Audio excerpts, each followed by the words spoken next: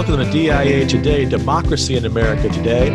I'm Matt Parks alongside Dave Corbin. Glad to have you with us as we explore the ideas behind today's headlines.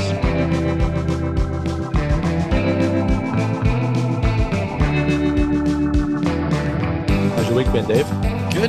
Good, yeah. Just rolling along here, getting closer to my 49th birthday next Tuesday. Okay, so we're admitting the number now. Last time it was 35.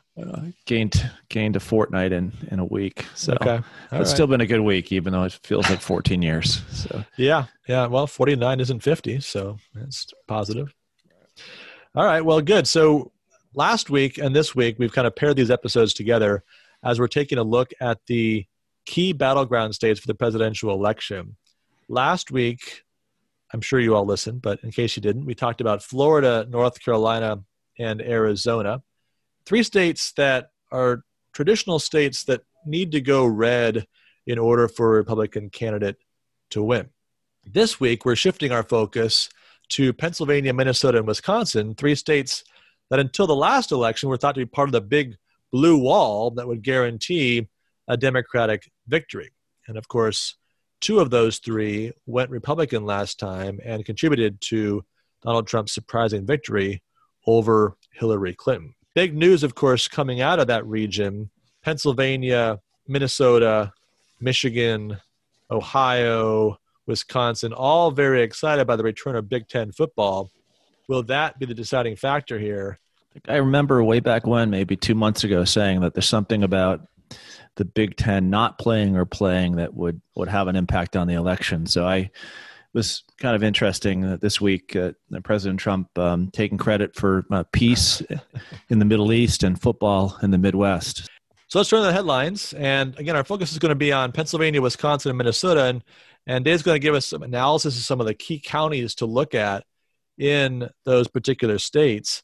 But before we go there, we just want to take a big picture view of the overall map. If you go on Real Clear Politics, which is our kind of go-to site for all of this, they've got Joe Biden starting with 222 Electoral College votes and 125 for Donald Trump, with 191 listed as toss-up. Now, we're going to take 10 of those 222 and put them in the toss-up pile, that's Minnesota, and say there's basically 201 votes in play. Now, we can imagine outlier circumstances where you get a big Biden win or a surprising Trump victory. There's plenty of days between now and Election Day, but let's assume those are pretty well locked in. And if you think then about what's going to happen for Donald Trump to win, he's going to have to get 145 Electoral College votes out of those 201. Or to put it a different way, he can only afford to lose 56. Right? He's got to get about 70% of those votes.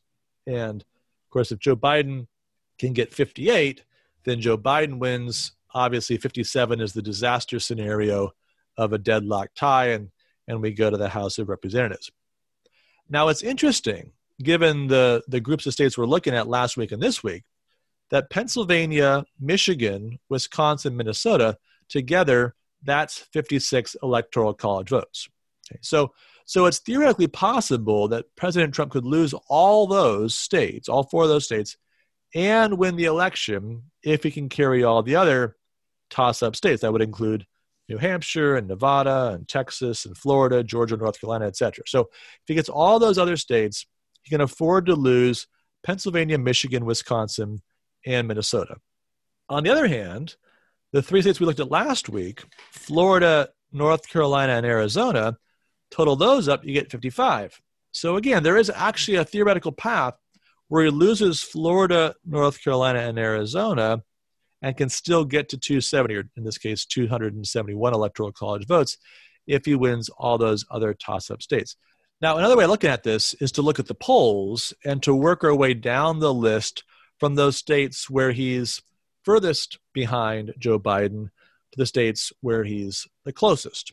And so if you do it this way, Minnesota is the state furthest out of reach. Joe Biden has about a 10-point lead there in the Real Clear Politics average. Next is Wisconsin, 6.7-point lead. Then we come to Arizona at 5, Michigan just under 5. So that's 47 electoral college votes. Assuming he wins all the other ones, that would mean he'd have to get Pennsylvania, Florida, North Carolina, New Hampshire, Nevada, the rest of those toss-up states. He can win, losing those 4 that are furthest away from victory at this particular stage of the campaign. But it does mean he's got to win Pennsylvania. Pennsylvania, we're currently, according to the Real Clear Politics average, he's about 4.3 points behind. And of course, it assumes he gets Florida, North Carolina as well. So this is the map as it's beginning to settle down.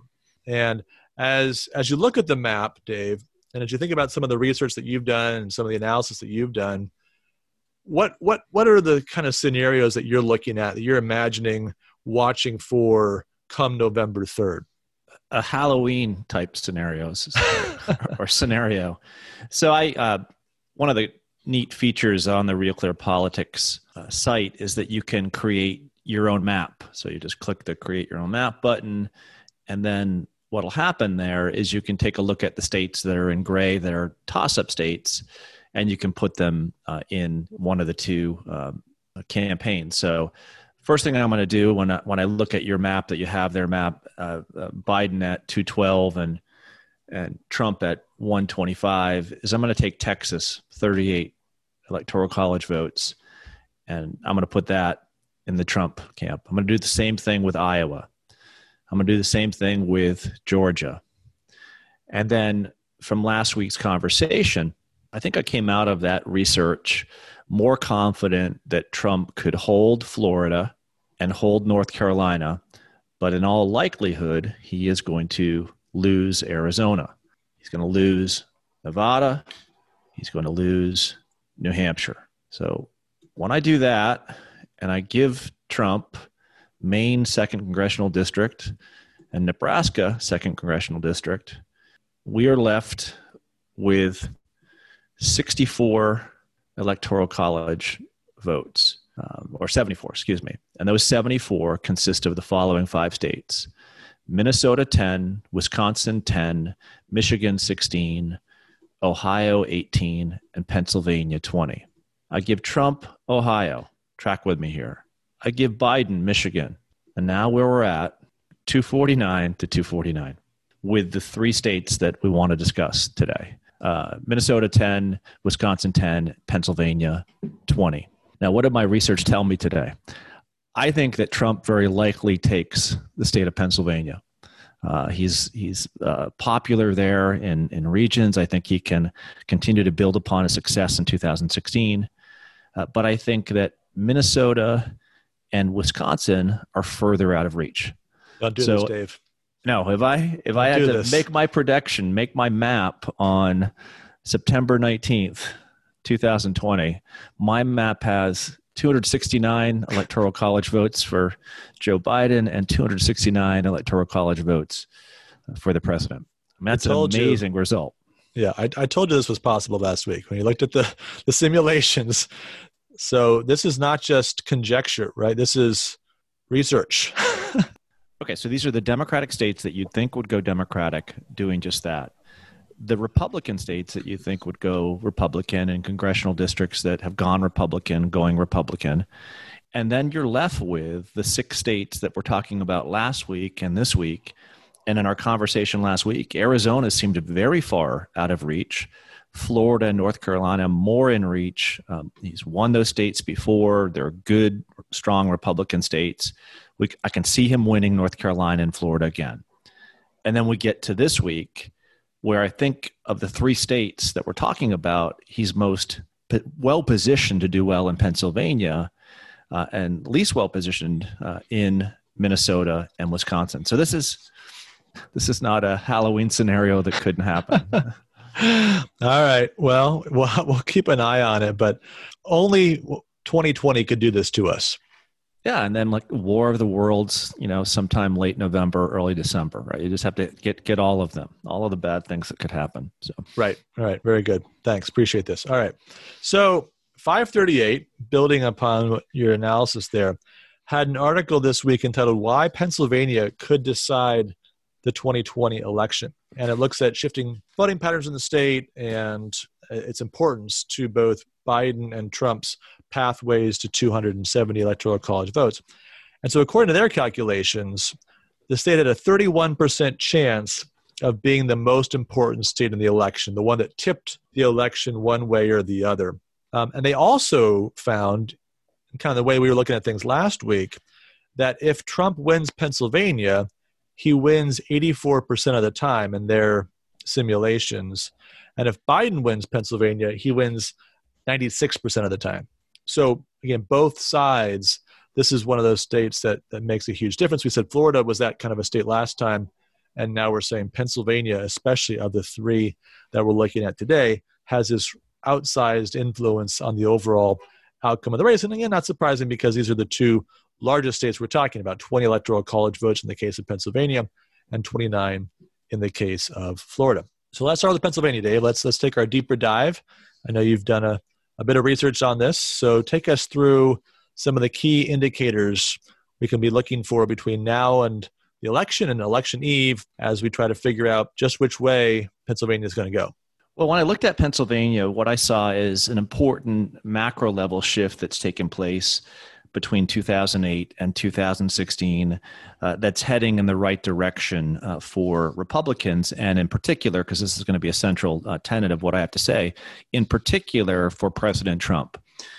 In 2008, Senator Obama received 3.276 million votes, about 600,000 more than John McCain with 2,656,000 votes. In 2012, President Obama's vote count went down dramatically. He lost 300,000 votes down to 2.99 million votes.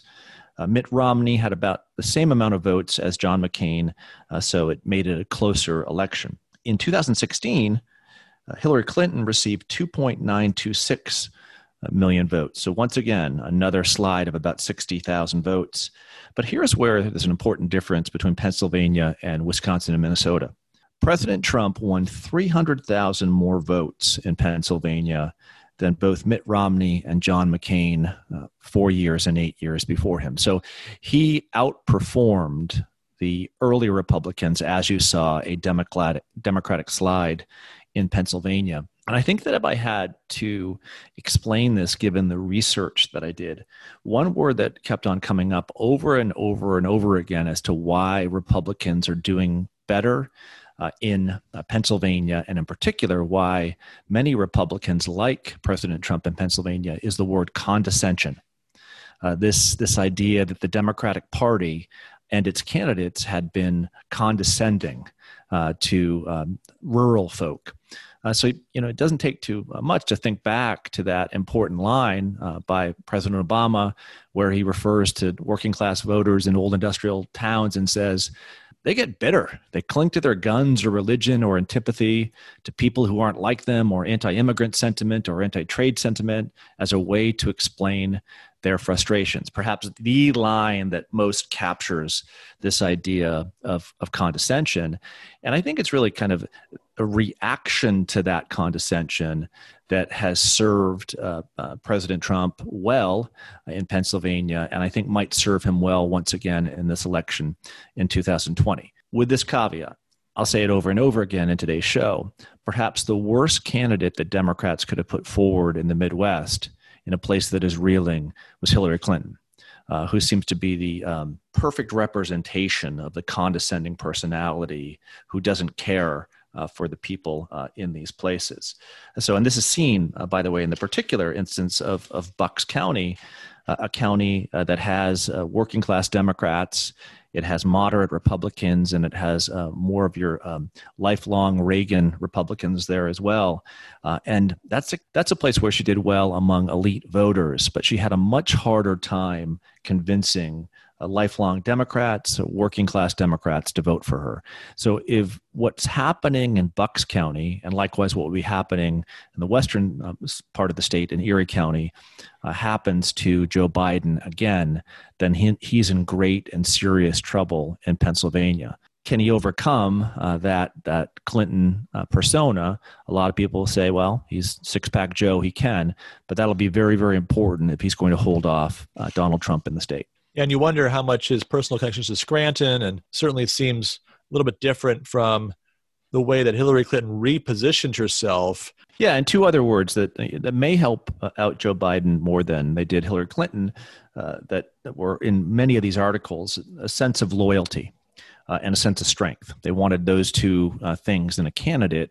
And you often see, right, the Joe Biden commercials emphasizing that he has roots here, he's strong, he's a loyal person, he knows, what you've gone through, and he's going to tend to your security. That's another key element that I saw in these articles. So we'll see whether or not he's able to do it. But Pennsylvania seemed to be of the three states we're talking about today, kind of the perfect storm for President Trump once again, a place where I feel very confident that if he works there over the next 7 or 8 weeks, that he could very well take Pennsylvania again.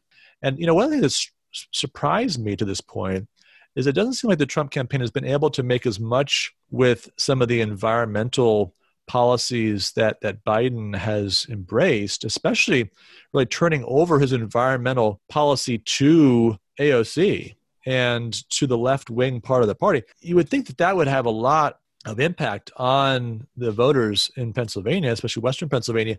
And I think it has had some, but I guess to me, that seems like a story that hasn't quite been fully told or fully exploited by the Trump campaign to date. All right, let's shift our focus now to Wisconsin. So the state that probably came to represent the follies of the Hillary Clinton campaign, had never visited. They thought they had this solidly in their corner, despite the fact, of course, that Scott Walker had won election, re-election, won a recall election, had demonstrated that Republicans were viable statewide candidates there. President Trump was a narrow victory on election night in 2016. What's your analysis show about the prospects of a Trump or a Biden victory in Wisconsin, Dave? Well, in Wisconsin, as in Pennsylvania, there's been a steep decline in the Democratic presidential vote over the last 8 years. You had President Obama receiving 1.67 million votes in 2008. That number declined about 60,000 in 2012 to 1.62 million, and then declined, as you mentioned, tremendously in the 2016 race. Hillary Clinton only received 1.382 million votes, a decline of 240,000 votes. It's a dramatic decline of 15 to 20% of the vote from the 2012 election. Meanwhile, on the Republican side, John McCain received 1.26 million votes in 2008. Romney, perhaps with help from Paul Ryan, his vice presidential running mate, received 1.4 million, a little over 1.4 million, and Trump received around the same, 1.4 million in 2016. So actually, Trump received less votes than Romney in Wisconsin, but won Wisconsin, which is the telltale of what happened there.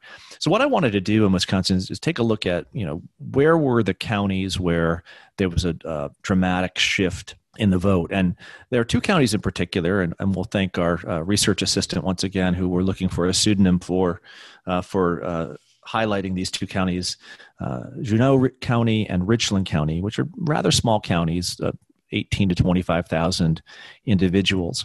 But in both of these counties went dramatically in the direction of President Trump in 2016. So let me put that in real terms. In 2012, the Democratic candidate received 53% of the vote. The Republican candidate received 46%. Trump increased that number from 46 to 61% in Juneau County.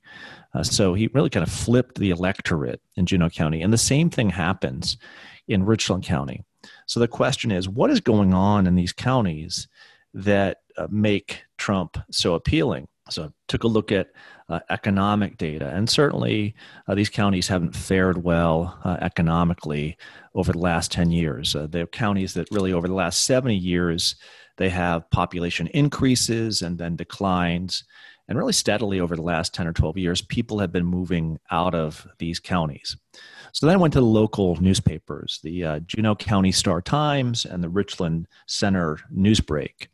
And it was really interesting when you looked at those two newspapers as to what's being highlighted in the local news. And really two things come out over and over again in local news: crime and COVID over and over again through the pages of these papers. So then I looked at crime data in both of these counties. And what I saw was that crime data was actually going down. But when you look at the newspaper coverage of what's happening in these rural counties, it paints a rather bleak picture. It'll be interesting. This is, I think, the key. In the exurban to suburban parts of Wisconsin, where there's been a less dramatic shift in terms of the economy and all the rest, will those people come out and vote for President Trump, or will they vote for Joe Biden? And someone who knows a lot about Wisconsin politics, Scott Walker, emphasized just this. He said, for President Trump to win Wisconsin, he has to win those cities with populations somewhere between 30 and 150,000 people to win. Yeah, and you wonder, this was one of the stories that the Democrats were trying to tell at their convention. Say, well, okay, you have this group of people that are down and out. They've struggled across the decades, but now you've been president for 4 years. And if things haven't improved, if COVID is the story and the secondary story is crime, and you've been president all this time, obviously the Democratic message is, shouldn't you have fixed this? You wonder if the same playbook will work for Donald Trump 4 years into his presidency that worked in 2016. Can you still be the outsider who cares in a way that Democrats say they care but actually haven't? Yeah, and that was interesting, what you pointed out, that Donald Trump in Wisconsin is running as the outsider candidate, the non-Washington, D.C. candidate, which is interesting. And if he can pull that off, and certainly there's a way I think that he can pull that off, if he can point out that he's kind of up against forces in Washington, D.C. that wouldn't allow him to do some of the things that he would like to do, and that he needs to do more of them, perhaps he can win over those voters. But that's going to be a problem for him if voters don't buy that. And then the second thing is that, of course, when you lose 240,000 votes between 2012 and 2016, you pay closer attention to the state. And I think this is exactly what I saw in doing research, that Democrats are working Milwaukee hard in particular. In addition to Madison, they have great get out the vote efforts, or better get out the vote efforts than they had in 2016, which isn't saying that much, but we'll see. I do think right now, if I had to pick between the two candidates who would win Wisconsin, I would probably go pretty strong with Joe Biden right now in Wisconsin. Excellent analysis there. So let's now shift our focus to the last of the three states, Minnesota. We mentioned that the poll numbers there are pretty strongly in Biden's favor, but there's been a lot of talk about Minnesota being a state that Donald Trump could surprise in, sort of maybe the Wisconsin of this cycle. And yet, you look back through the history, it hasn't been since 1972 the Republican actually won in Minnesota. And of course, that includes Ronald Reagan's landslide in 1984, where Minnesota, the home state of Walter Mondale, was the one state that he lost, in addition to Washington, D.C. So you wonder, is this a real possibility? Well, the good news for President Trump is that in terms of the amount of counties that went Republican in 2016, it's a dramatic shift. So when you look at the state, most of the state is red, county by county, and that is definitely a difference than what you saw in 2012 or 2008. So if that continues to happen, right? You heard of the Iron Range in Minnesota, those northern parts of Minnesota, that rural part of Minnesota, voting for President Trump. I think if that's a continued shift, then that bodes well for the president, and probably is a reason why there's a lot of energy behind this idea that Minnesota could go for Trump. So if it's true that President Trump is going to continue to do well in rural counties, that's good for his campaign. But I think he's going to have to do better in these more independent, diverse counties closer to the Twin Cities, such as Dakota and Washington counties. These are counties, by the way, in which Republicans did quite well in 2008 and 2012, but in which Donald Trump's performance in 2016 was quite disappointing. For example, Donald Trump receives 5,000 less votes in Washington County and 10,000 less votes in Dakota County than did Mitt Romney. So even though Hillary Clinton did not do well in these counties or did not do as well as Barack Obama, she's still able to take the counties and still able to take Minnesota. So the question is, well, why? A lot of what you hear when you read into these counties is this kind of great sense of independence and of balance and kind of the middle of the road and kind of a Minnesota pride in not being excessive in one direction or another. So, that may be particular to those two suburban counties, but that's very important. If a lot of Minnesota can be won by President Trump by winning those suburban and exurban places, and those places are defined by their commitment to being middle of the road, independent, or wanting balance, those certainly aren't words or concepts that you think of when you consider the Trump presidency, or at least the way it's been reported and the way that kind of he's acted out the role. So I'm wondering whether this is, I think, the key for those counties, is the way that he talks about politics. Does that turn more people off than the hyper-progressivism that has also turned Minnesota people off? So it's kind of a question of two excesses, and which excess will be the demise of the Trump campaign or of the Democratic Party in 2020? Great. Well, that's going to wrap up our survey of these three battleground Midwestern states, Big Ten country states. Sounds like, Dave, that Pennsylvania is the most likely to land in the Trump column, and that Wisconsin and Minnesota will be challenging. But as we've seen looking at the map, there's really no path to victory for President Trump without that Pennsylvania, North Carolina, Florida nexus. Yeah, that would be my key takeaway as well, Matt. I think that he has to win those three states: Florida, North Carolina, Pennsylvania, and that's where his energy should be these next 7 weeks. So that's my takeaway of our last 2 weeks of research. And it wouldn't hurt if he snagged another small state somewhere so we could avoid the 269 disaster. Yeah, which if I had to guess right now, I would say New Hampshire, would be that kind of tipping point state.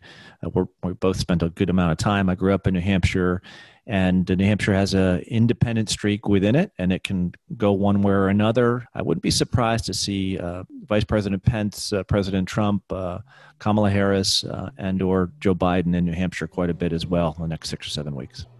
New Hampshireites tend to get their access to presidential candidates. All right. Well, that's going to then be our transition to the required reading. And yesterday was Constitution Day, the 233rd anniversary of the signing of the Constitution by members of the convention. And our goal last week and this week was to have one eye on the presidential race and one eye beyond. And so in honor of Constitution Day, Yuval Levin had a great piece up at National Review talking about the Constitution and really asking the question, which seemed like an obvious question, but he had an interesting answer. What is the Constitution? And his analysis as he worked his way through the answer was that there's really 4 different ways of thinking about what the Constitution is. I mean, the same document and all 4 answers, but 4 different ways the Constitution works, 4 different jobs, you might say, the Constitution takes up. What he's trying to do in the piece is push us toward a deeper level of engagement with the Constitution and a deeper appreciation for its role in the American regime. So here's his understanding of what the Constitution is. Number one, it's a legal framework. And so we think about when judges have to decide constitutional questions, they have a text that they go to. And so when they have to figure out what does interstate commerce mean in Article 1, Section 8, they go to the text, they work through that, they make rulings on that basis. Secondly, the Constitution is a policy-making framework. It sets the boundaries between state and federal power. It describes the basic process whereby policy is made. Think about the Article 1, Section 8 list of powers. Here's the things the national government does. Here's things that states implicitly can do that aren't on that list. So as you're thinking about how you advance your policy goals, you think about doing that within the boundaries of the Constitution. Those are the two, by the way, that he thinks most people focus on when they think about the Constitution. The legal framework, the big constitutional decisions that Supreme Courts make, and then the policy side of it. How do I advance my agenda? But there's two more. Thirdly, he mentions an institutional framework. And here's where he's talking about the three branches of the government. And while this seems like third grade civics, he develops this, I think, in a very interesting way to show the significance, not just of the fact that we have three branches, but that one of them is a legislative branch, and one is an executive branch, and one is a judicial branch.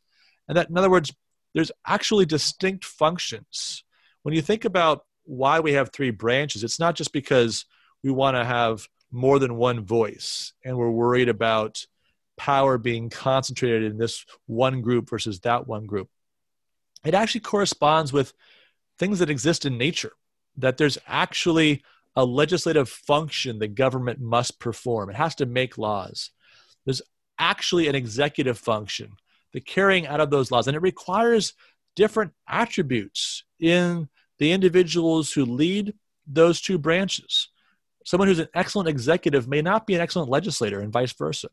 Likewise, judges. We need judges. There's a judicial function that's distinct from making laws and executing laws. And again, those that are good at doing that job may not be good at the other two jobs. And the fourth thing, he says it's a political framework.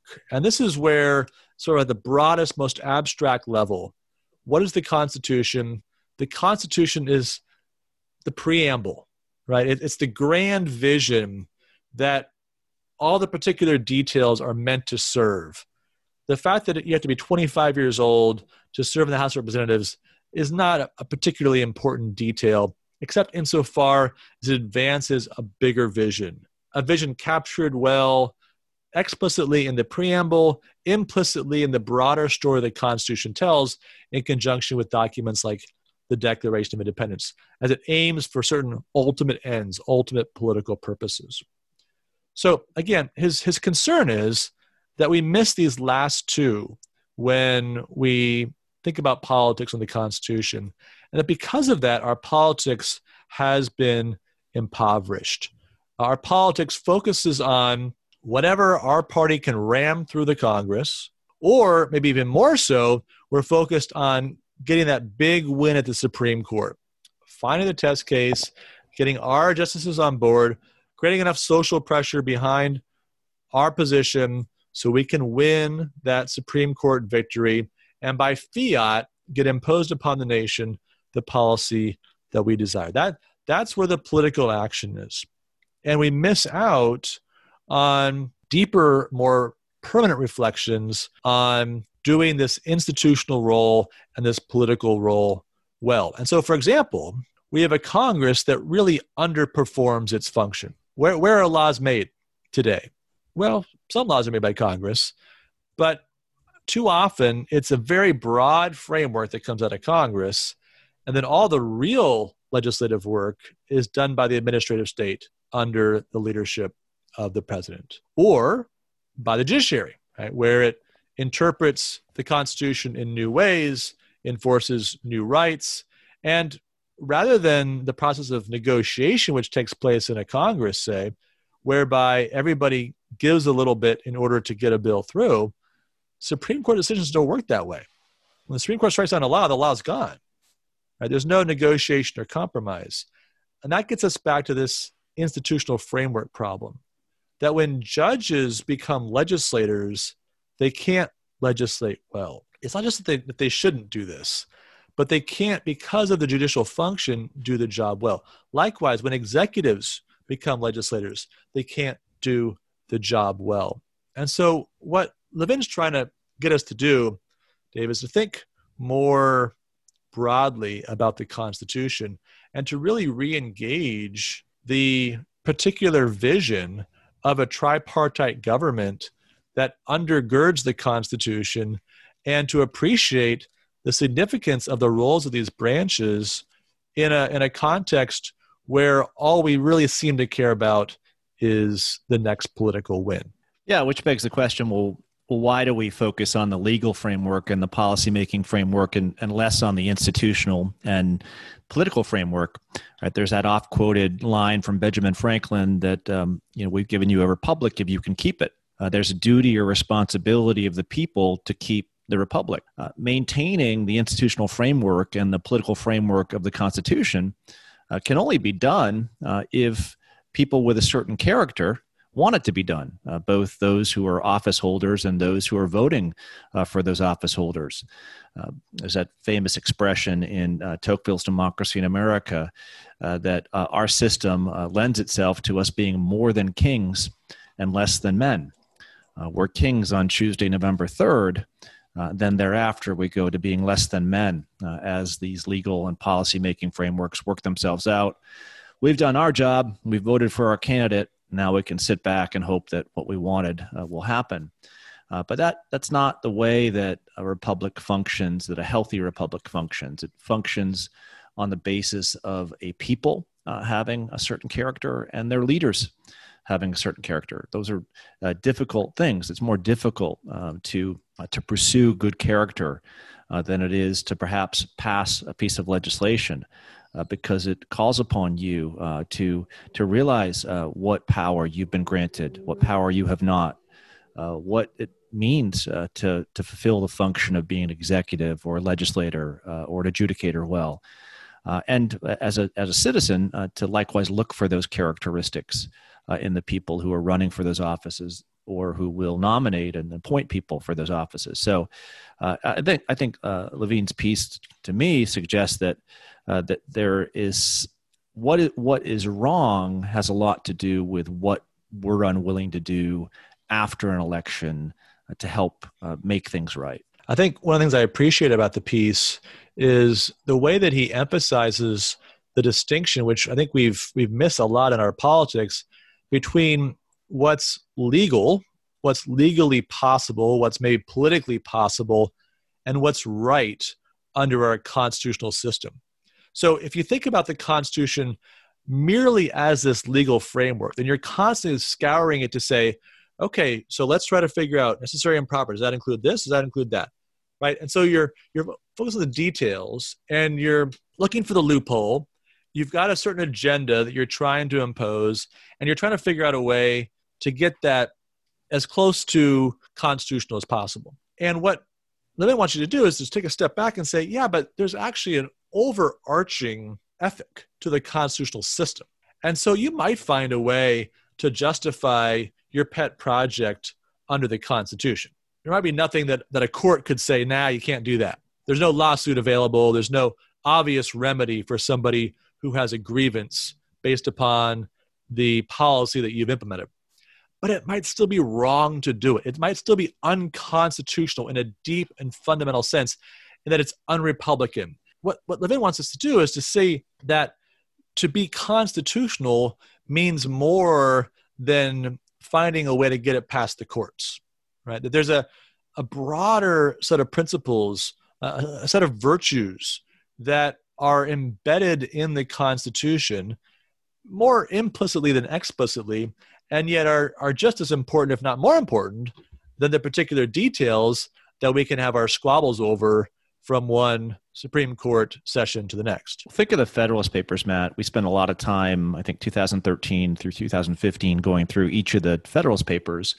And one of the things that becomes clear when you read the Federalist Papers, which is the case for the new Constitution, is just how much of the project, above and beyond introducing a new modern science of politics, deals with questions of character. You think of the most famous Federalist Papers, Federalist 10, Federalist 51, even Federalist 1.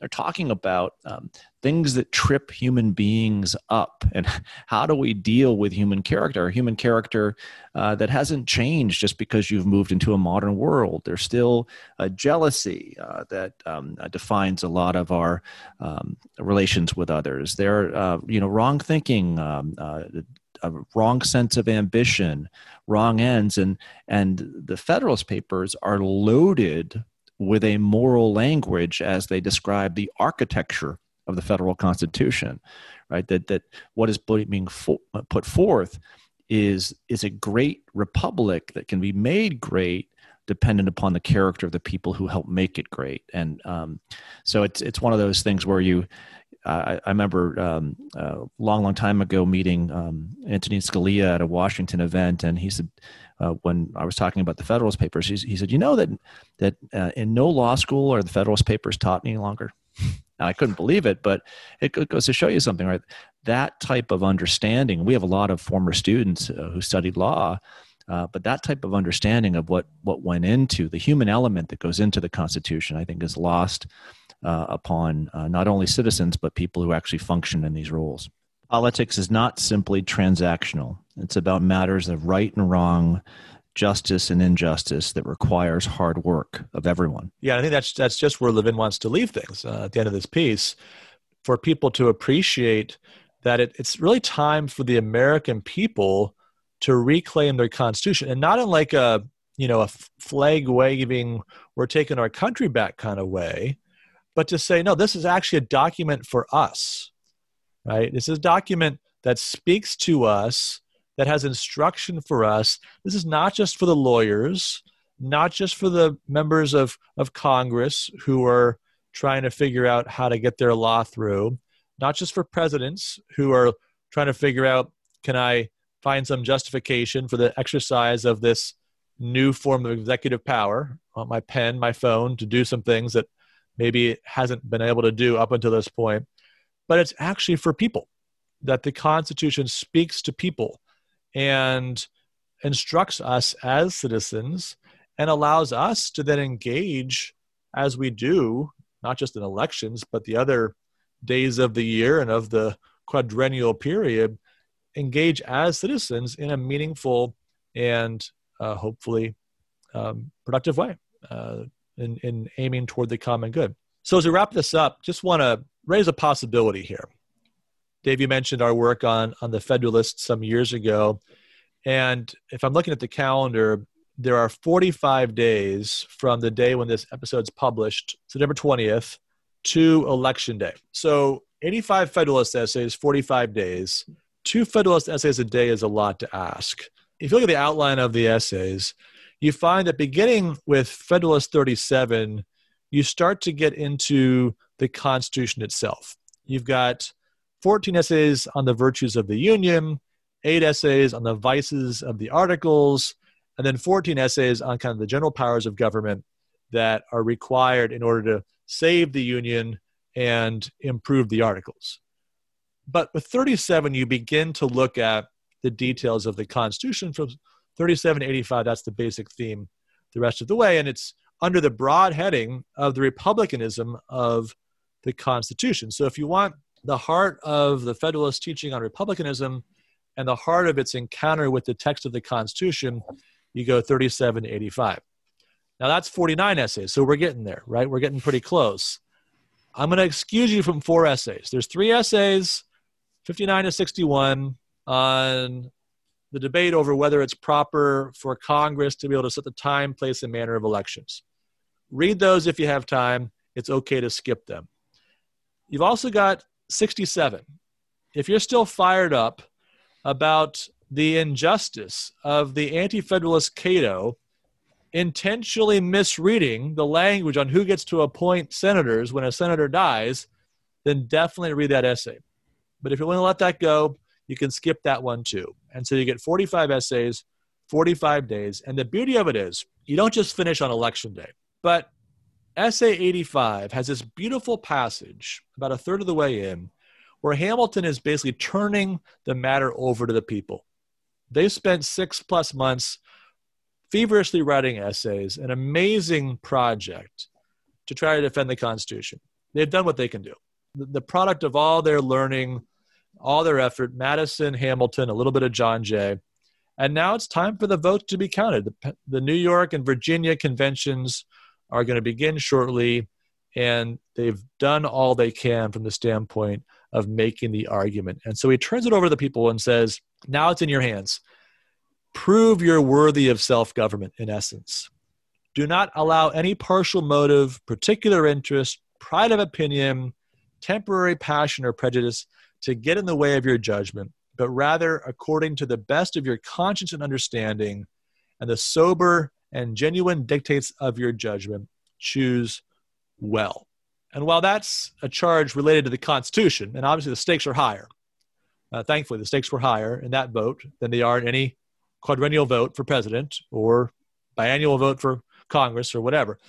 Nevertheless, that charge, I think, is a good charge for every American voter to take up, that you have a responsibility to prove yourself worthy of self-government. So what you're asking here, Professor Parks, is for our listeners to spend as much time reading the Federalist Papers as they have watching Hamilton over and over and over again. I was going to say there's something more to Hamilton, that he's not going to miss his shot, right? That he's actually giving us a shot. And you see that shot in Federalist 1 and Federalist 85, which is probably where I would begin if you were going to get inspired to read those 45. Read 1 and 85, where he talks about you, and then go to those essays, like you mentioned, 37 through 84, where he goes through the character of each of these branches of government, these institutions, what type of people we're looking for and why. And you've done that. You've done your part as a citizen these next 6 weeks to put things in their proper stakes and proper context. Okay. Well, we're going to now turn to the grade book. And as we do that, and as we, again, try to think a little bit longer term, I want to think about the way that certain institutions and individuals on the center right, part of the broad coalition of those on the center right, contribute or don't contribute to the health of the republic. All right, Dave, so I'm going to start with your favorite, Republican Party establishment. The RNC, Mitch McConnell, what do you think? Yeah, I mean, I think that it tends to be conservative, but not the conservatism that I embrace. It's conservative in the sense that it conserves its power. It's interested in maintaining its place, being able to open doors or have doors opened for it. Do I believe that the Republican Party establishment is one that is going to work toward the goal that we've put forward, that Levin says is necessary, in which we understand that more human element to the Constitution? Probably not. But if I know anything about the Republican Party establishment, if it notices that something good is going on, it won't get in your way. It'll put its finger up in the air and say, okay, this may be something silly, but that I wouldn't be interested in doing, but all right, if it doesn't hurt me, I won't be against it. That was my experience in New Hampshire politics anyway. So I'm going to be kind and give the Republican Party establishment a D. Yeah, I think I'm going to say a C because, you think about, I mentioned Mitch McConnell. Somebody's got to figure out a way to get the bills through the Congress. And one of the things that we find sometimes with the insurgents that get into Congress, who great ideas, great vision, but they kind of like their media role maybe more than the role of doing some of the heavy lifting to actually turn the vision into policy. And so that's where those old hands can be helpful. Get out the vote efforts, right? Likewise, kind of the institutional structure of these things. So you don't want them leading the show, but you kind of got to have them in tow. You want them following the parade. You need some of the broader institutional support maybe if you're going to actually execute a plan that's wisely conceived and led by somebody who's not part of that establishment. All right, second group, old line conservatives, I'm going to call them. So the critics today, you might hear them called Conservative Inc., but I'm talking about Heritage Foundation, I'm talking about AEI, where Levin is actually, National Review, kind of old guard conservative institutions. As we look forward, what do you think, Dave? What grade would you give them as their contribution for the reinvigoration of our politics? Well, I think the argument that's been made against Conservative Incorporated is a good argument, but I'm not so sure that that's what was intended by the people who became part of Conservative Incorporated. So I think a lot of great discussions took place at a variety of different symposia and all the rest, and we've been to some of these in Washington, D.C., but I think oftentimes that discussion led to nowhere. It didn't thereafter produce a marshaling of resources across the country. It didn't produce kind of a spreading out or dissemination towards an educated citizenry, and it often produced a great amount of wealth and well-being and fame for the people who were part of Conservative Incorporated. But I don't think that was necessarily their intention. I think that if they were to do it all over again, that they probably would have done things differently. So I think the intentions were good. So I'd give them an A there. But in terms of the follow-through, it didn't really work out as it was supposed to. So it was a more of a C- in how it worked out, which you have to average it to. I'd probably put Old Line Conservative somewhere around a B. So what would I hope? I would hope that they would learn from this 30, 40-year experience, not give up on doing things like Levin has done in this piece, but how do you take what you want and think should happen in theory and make it happen in the practical world? That's how you move from a B- B to an A. Yeah, there's no doubt that has to happen. And that's one of the weaknesses of the conservative movement, the Old Line conservative movement.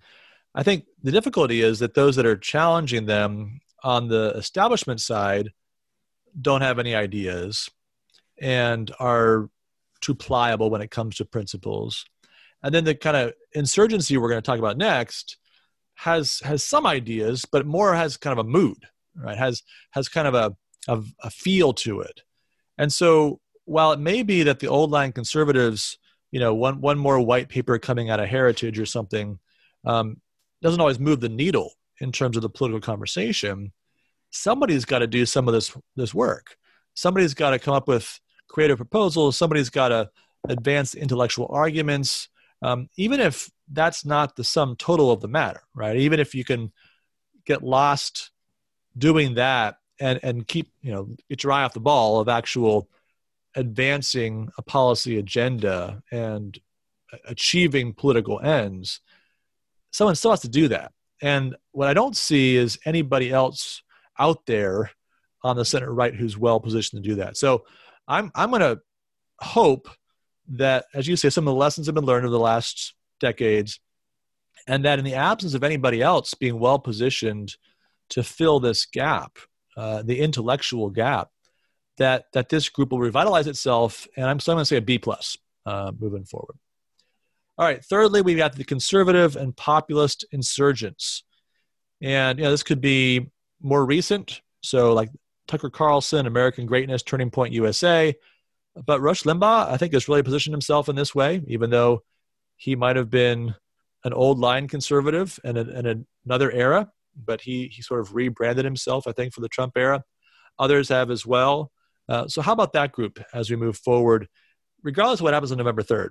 Right? How does that group fit into the mix as we move on from here?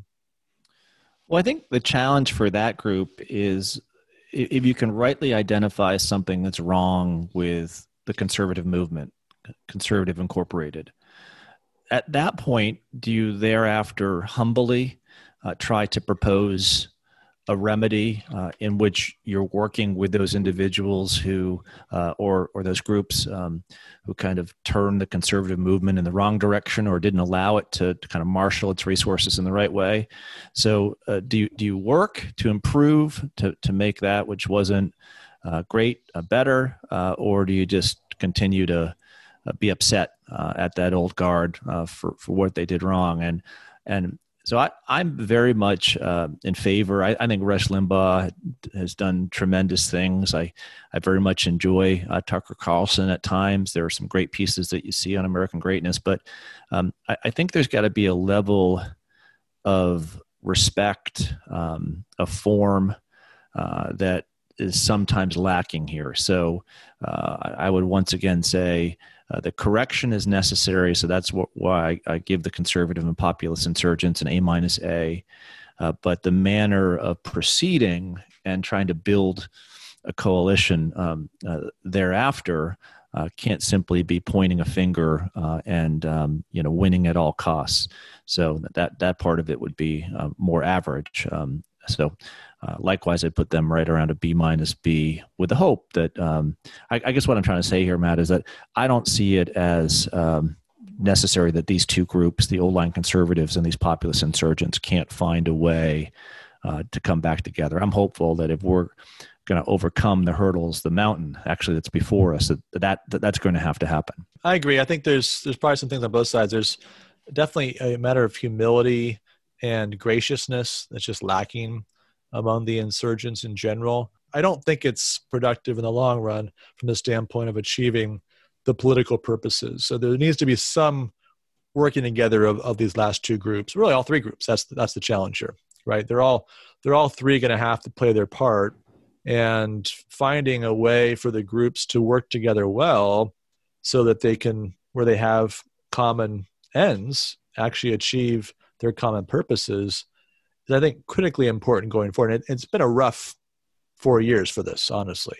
Right? I think there's been a tearing apart at the seams, and whatever happens in November, that movement's going to have to be stronger going forward because the progressive movement has gained strength in that time. But we do have a model, right, in the founding where, we do see these three different types, coming together, the thinking, the marshaling together that helps, pull the country in the right direction.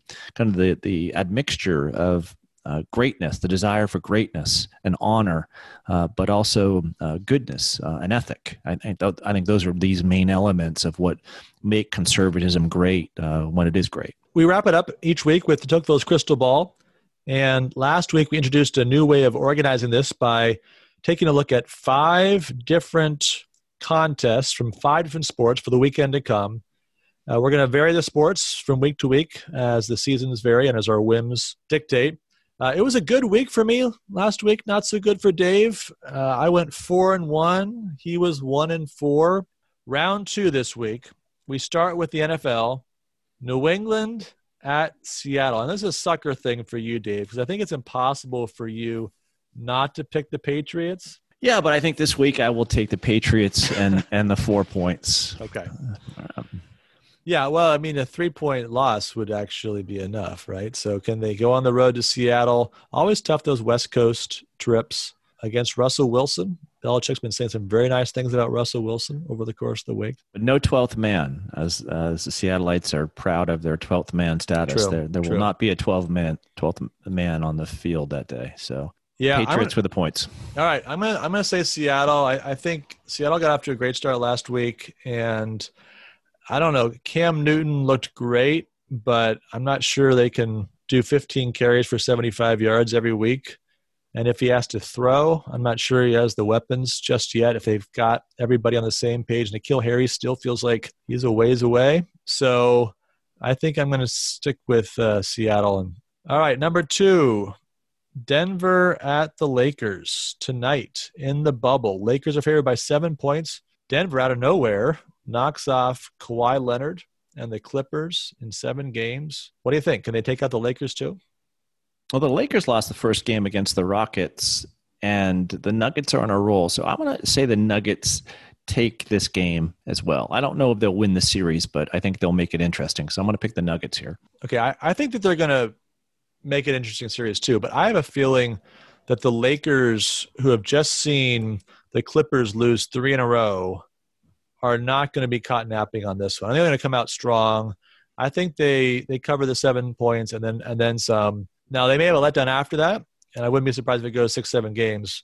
I have a feeling game 1 they're going to be up for it, and they're going to make sure they don't have the same thing happen that happened to the Clippers. All right, we're going back to the Premier League. Big match. Chelsea at home against Liverpool. Liverpool, the defending champions. Chelsea done a lot of business during the transfer window, looking to close the gap, maybe make that top 2 of Liverpool, Manchester City, a top 3, maybe challenge for the title themselves. What do you think, Dave? No fans there either, but still the home ground tends to help a little bit. I'm going to take Chelsea in this one. Yeah, I think that they win this at home. I've got a feeling that they're going to pull this one out. Okay. Well, I'm going to go the opposite. I think it's going to be Liverpool. Given that Chelsea is a big rival of Tottenham, I'm going to root against them anyway. So I'm going to pick Liverpool for maybe some of the same reasons that you would pick the Patriots regardless of the actual situation. All right, we've got the U.S. Open Golf Championship. And, of course, this is being played even as we speak, and I've got the leaderboard up. And just as I was pulling it up, it changed. Patrick Reed made a birdie. So Patrick Reed is now -4. Got 3 holes to go in the second round. Bryson DeChambeau is in the clubhouse at -3. We've got several other players, but only a few others under par, including Justin Thomas, a few other notable names, Bubba Watson near the top of the leaderboard, Jon Rahm. Who's going to win the U.S. Open, Dave? Yeah, it's amazing leaderboard, right? Because you have all Reed is kind of a good villain, right? DeChambeau gained 45 pounds in muscle over the last weight. I'm not saying it's steroids, but it could be a wrestling match by the time this thing is done. Reed and DeChambeau would be fun. Yeah. Yeah. I see Bubba Watson. He's not too far behind right now. He's tied for 10th. So I'm going to go out on a limb and say Bubba Watson comes back. He had a good second round. That if he can stay within 2 or 3 shots, the lead by today, I think he could pull this off. So, and that which would be quite dramatic, right? Because from what I've read, the storm and all that came through Sally, kind of right in his backyard. So we'll see. That's the I'm choosing that narrative. Bubba Watson takes the U.S. Open. Okay. All right. Yeah, that'd be fun. So I think I'm gonna take Patrick Reed. He comes up big sometimes in the majors, and he's got one of those just doesn't care kind of attitudes. I think Bryson DeChambeau is such a pain to play with because he's so slow and he's got all these weird habits and things. And I think he kind of rattles people sometimes. But I think Patrick Reed would just kind of get mad about all that, and he might very well do better because of it. So looks like if things end the way they are now, they'll be the 2 that are paired tomorrow and who knows on Sunday. I think Patrick Reed hangs in there, holds on, and wins the U.S. Open. That's in your backyard as well, right? So it is not far from here. I know there was a time when we looked at some of these upcoming majors and we thought, we should really rent out our house during these tournaments, and even the U.S. Open tennis, right? Not too far from where we are. Right. But that was before COVID. We've got one more. We saved the best for last, the most important. Yankees at Red Sox. This pathetic Red Sox season has got to come to an end soon, and it will come to an end, I guess, next weekend. But in the meantime, we got one more series against the Yankees. It's been a terrible year all the way around, but especially against the Yankees. The question, we're not going to try to imagine the Red Sox could sweep this series, but the question I've got for you, Dave, over under 1 win for the Red Sox out of 3. Wow. So I went real quickly on my internet to try to figure out who's pitching for the Red Sox, but that probably wouldn't do us any good since the team ERA is 6 runs a game. It's horrific. Yeah. Horrific. So I'm going to say the Yankees win 2 and the Red Sox win 1. So the Red Sox take 1. So yeah, Yankees have won 8 in a row coming into this, so that's not great. Red Sox have won 5 out of the last 10, so they're hot too, in a relative sort of way, in a 2020 kind of way. So I agree with you. I think they can take one of them. Their best pitcher went yesterday, so that doesn't help. But they'll maybe catch them napping one out of 3 games. But this horrible season is drawing to a close. Honestly, winning 1 out of 3 is probably a net win for the Red Sox, given the expectations of where we are at this point. And then soon it can all be over, and we can start thinking about how they might spend all that money they saved by trading Mookie Betts and actually get some pitchers for next year. Yeah, exactly. All right. Well, that's going to wrap it up for this week's show. Thanks, as always, for listening. We appreciate your support. Please don't forget to follow the show, subscribe at Apple Podcasts, Google Podcasts, Stitcher, and Spotify. And we look forward to talking to you again next week.